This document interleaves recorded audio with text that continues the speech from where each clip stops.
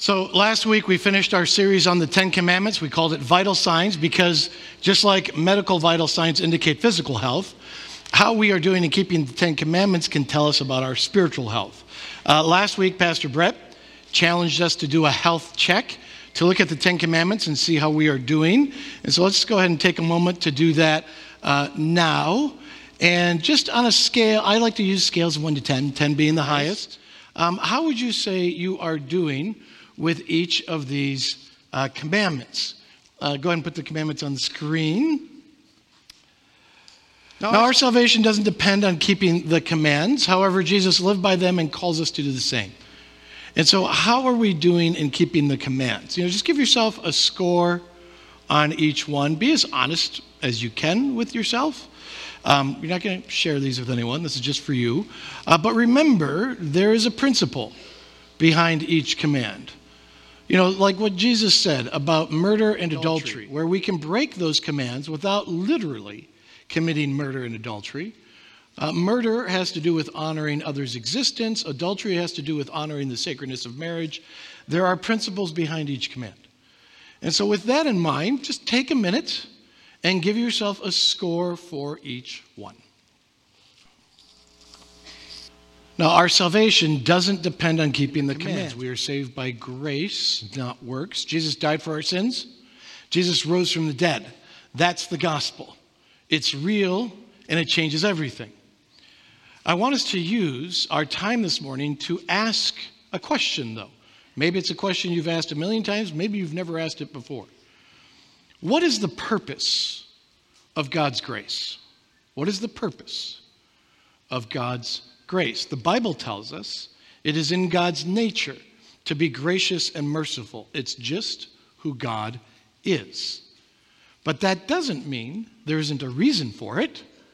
What is God trying to accomplish when he is gracious and merciful to us? Now, the answer, of course, is not so we can live however we want. God's grace is not a license to sin. The thinking that goes, God will forgive us, so it's no big deal what we do, well, that line of thinking actually mocks God's grace. Now, the simple answer could be, while the purpose of God's grace is to get us to heaven, and I agree with that, but then why all the instructions for how to live on earth? Why give the 10 Commandments if the only purpose of God's grace is to get us to heaven? Is there a more down-to-earth purpose for God's grace? The scripture for this morning is Romans chapter 7, verses 18 to 25. Go ahead and turn there in your Bibles, if you have your Bibles handy. Romans is the 6th book in the New Testament. Matthew, Mark, Luke, John, and then the book of Acts, and then Romans. You can also look it up on your phones. There's just two things I want to say about this passage real quick. First is it can be a little difficult to follow Paul's line of thought here. You'll experience that in a second. It gets a little confusing, so we may need to focus to follow along here. But then second is that I can really relate to what Paul is describing. I'm confident that all of us will be able to relate what Paul is talking about. Our scripture reader this morning is Andy Climbs. Andy, please make your way up to the podium. As he does, I'm going to ask if you're able, please stand and face the center of the room. And we stand because we believe this is the Word of God, and we read from the center of the room to remind us that God's Word is central to our lives. It is the primary lens we use to determine how we live. And so, Andy, whenever you are ready, please read Romans chapter 7, verses 18 to 25. For I know that good itself does not dwell in me, that is, in my sinful nature. For I have the desire to do what is good, but I cannot carry it out. For I do not do the good I want to do, but the evil I do not want to do. This I keep on doing. Now if I do what I do not want to do, it is no longer I who do it, but it is sin living in me that does it. So I find this law at work. Although I want to do good, evil is right there with me. For in my inner being I delight in God's law. But I see another law at work in me, waging war against the law of my mind and making me a prisoner of the law of sin at work within me. What a wretched man I am. Who will rescue me from this body that is subject to death? Thanks be to God who delivers me through Jesus Christ our Lord. So then, I myself, in my mind, am a slave to God's law, but in my sinful nature, a slave to the law of sin. Andy, thank you very much. You may be seated.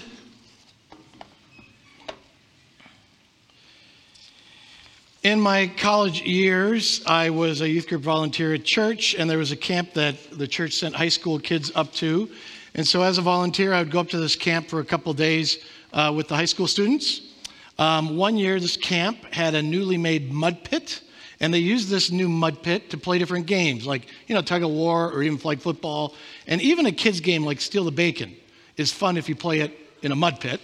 Now, the problem with this mud pit is that it was new, which means while they made sure that there were no larger rocks in it, they didn't get all the pebble-size stones out of it.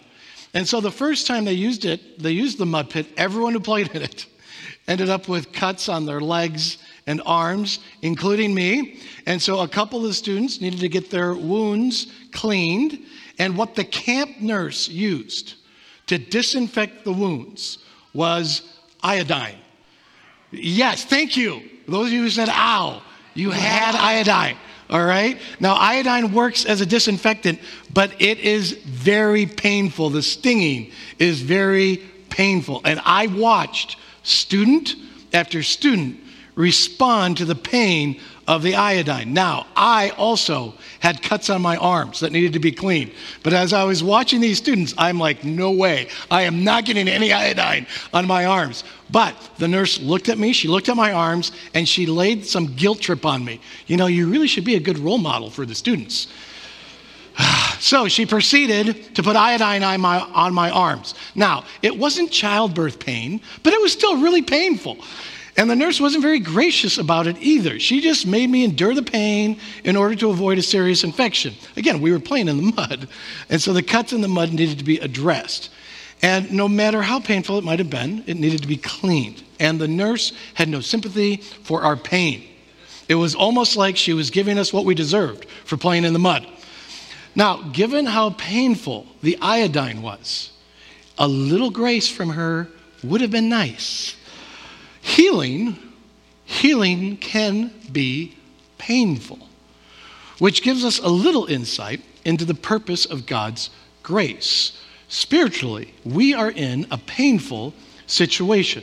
Going back to Romans 7, verse 18, where it says, For I know that good itself doesn't dwell in me, that is, in my sinful nature. For I have the desire to do what is good, but I cannot carry it out. For I do not do the good I want to do. But the evil I do not want to do, this I keep doing. Now, if I do what I do not want to do, it is no longer I who do it, but it is sin living in me that does it. So I find this law at work. Although I want to do good, evil is right there with me. Now, while it can be a little challenge to follow Paul's line of thought, the ancient Roman poet Horace said it this way: I pursue the things that have done me harm. I shun the things that will do me good. Those of us in Christ, we have two natures. We have the Spirit, which beckons us to do what is right. So we have the desire to do good, but we cannot carry it out. As Jesus said, the Spirit is willing, but the flesh is weak. The sinful nature pushes us to do that which is sinful. We want to do good, but evil is right there with us. And we often give in to our sinful nature. Colossians 3 says, do not lie to each other, since you have taken off your old self with its practices and have put on the new self, which is being renewed in knowledge in the image of its creator. The old self is the self with the sinful nature. The new self is the one that comes with Christ. It is the one being renewed in the image of our creator. Let's not just gloss over that statement. In Christ, we are being renewed in the image of our Creator. Renewed into the image of God in Christ. God is restoring us into our original glory. That is a really big deal. We are being made new. Now, I'm not a huge, car guy. I'm not really big into cars. Yet I do love seeing old classic cars that have been restored into their original glory. And I know that there are car shows that we can go and see all kinds of restored classic cars, but I love seeing the restored classic cars on the road. And I get it, with all the work, you don't want to risk an accident or expose those beautiful cars to the wear and tear of the road or expose them to adverse weather. And I would not encourage any classic car owner to drive their cars more than necessary. But cars are meant to be on the road. And so anytime I see a restored classic car on the road, I just love that. We are being renewed into the image of our Creator so that we are restored to our original glory. Not simply to be on display in some heavenly showroom, but to be on the road, living life the way God intended us to live it. The Bible says we are being renewed. But does that seem like that's happening? Do we always feel like we're being renewed? Or can you relate to Paul, going back to Romans 7, verse 22, where it says, "For in my inner being I delight in God's law, but I see another law at work in me, waging war against the law of my mind and making me a prisoner of the law of sin at work within me. What a wretched man I am. Who will rescue me from this body that is subject to death? I don't do the good that I want to do. I do the evil that I don't want to do." And that drives us crazy. We do the evil that we do not want to do. And it makes us feel weak. It seems like we don't have the strength to do what is right. And this reality impacts every area of our lives. When I was a kid, I didn't study for tests. I played video games. This weekend, I didn't eat healthy and exercise. I ate pumpkin pie and I watched football. Our whole lives is this never-ending struggle. I know the good that I want to do, and I just don't do it. And I can relate to Paul. What a wretched man I am. And that is where grace comes in. God's renewing us in the image of our Creator. He's restoring us into the image of His Son, Jesus. And that's a form of healing. And healing can be painful. Just like restoring a car doesn't happen overnight, it requires patience. God gives us the grace we need when we fail. Going back to Romans 7 one more time, verses 24 and 25. What a wretched man I am. Who will rescue me from this body that is subject to death? Thanks be to God, who delivers me through Jesus Christ our Lord. So then I myself, in my mind, am a slave to God's law, but in my sinful nature, a slave to the law of sin. God knows that our sinful nature needs to die. And God knows how painful it is for us to give it up. To give up our sinful desires, or as Jesus said, to deny ourselves, it hurts. And God knows how easy it is to just give in to our sinful nature. It's so much easier. And so God gives us the grace we need until we get it right.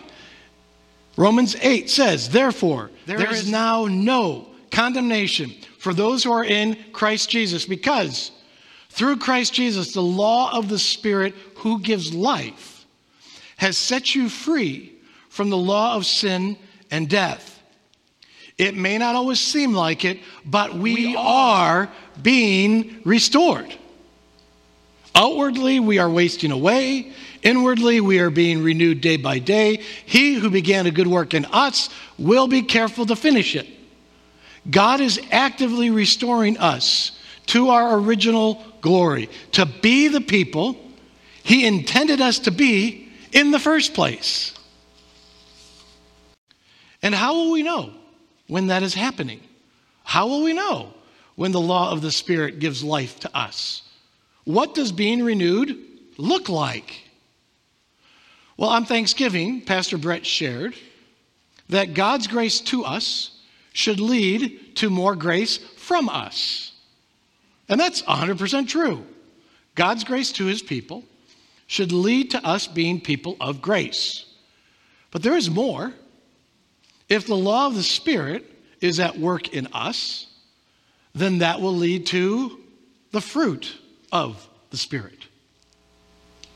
Galatians 5, the fruit of the Spirit is love, joy, peace, forbearance, kindness, goodness, faithfulness, gentleness, and self-control. Against such things there is no law. Now, this is another really good vital sign list. Think about who you were 5 to 10 years ago and compare that to now.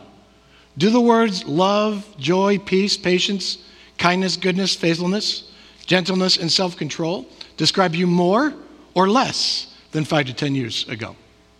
You see, these things only increase in us if the Spirit is working in us. Some people think that these things just increase in us as we age. That's not true. Age alone won't give us these traits. We've all encountered older people who are crabby. In fact, we have a name for them. We call them the get off my lawn kind of people. That's who they are. We are called to cooperate with the Spirit working in us. It doesn't just happen. Working out the fruit of the Spirit in our lives.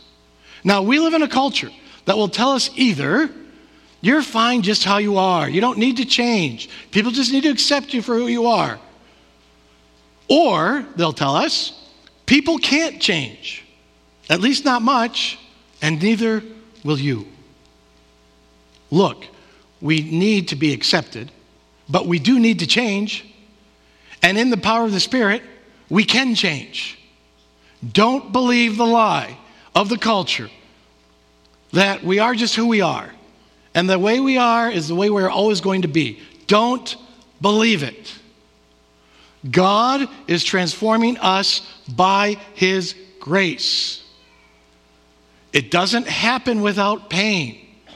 Our sinful nature needs to die. And anytime a part of us dies, it hurts. It doesn't happen overnight. It doesn't happen without failures. Which is why God gives us grace. The purpose of God's grace is to give the Spirit the space to work on our lives as our sinful nature dies. God's grace gives the Spirit the space to infuse into us love, joy, peace, patience, kindness, goodness, faithfulness, gentleness, self-control.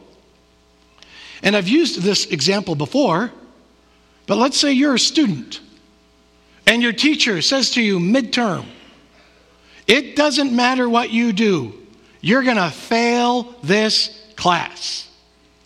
You can do all the homework, study as hard as you want, but none of it will matter. You are going to fail this class. Now, if your teacher tells you that, what will your response be? Well, you should just quit, right? Why bother trying if you're going to fail anyway? Just throw in the towel and quit trying.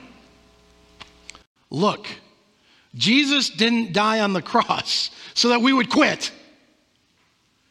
Jesus didn't rise from the dead so we would walk away.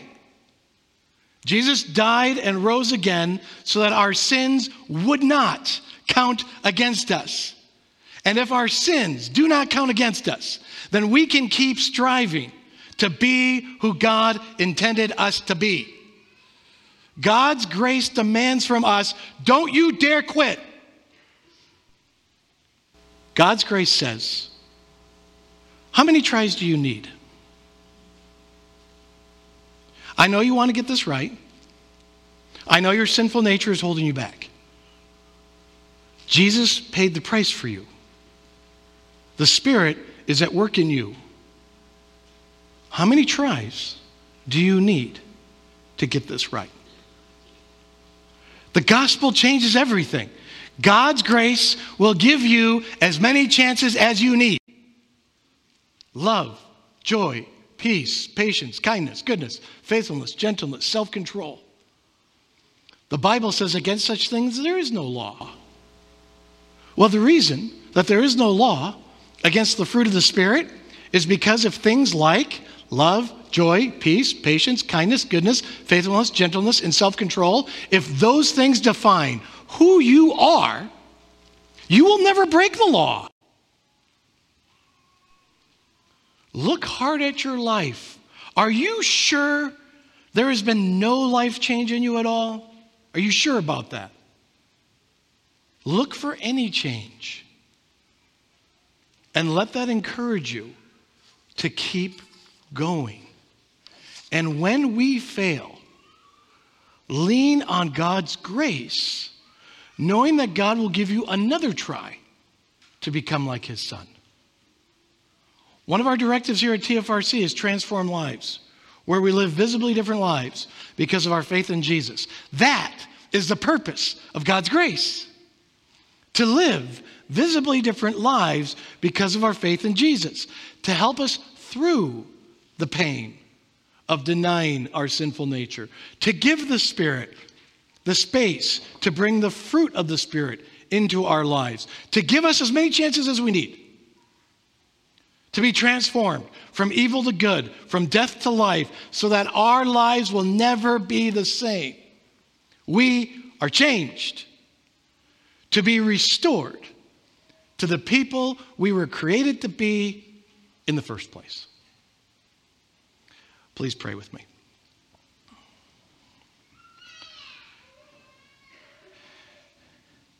And Lord, we do stand in awe of your grace and your mercy and your goodness.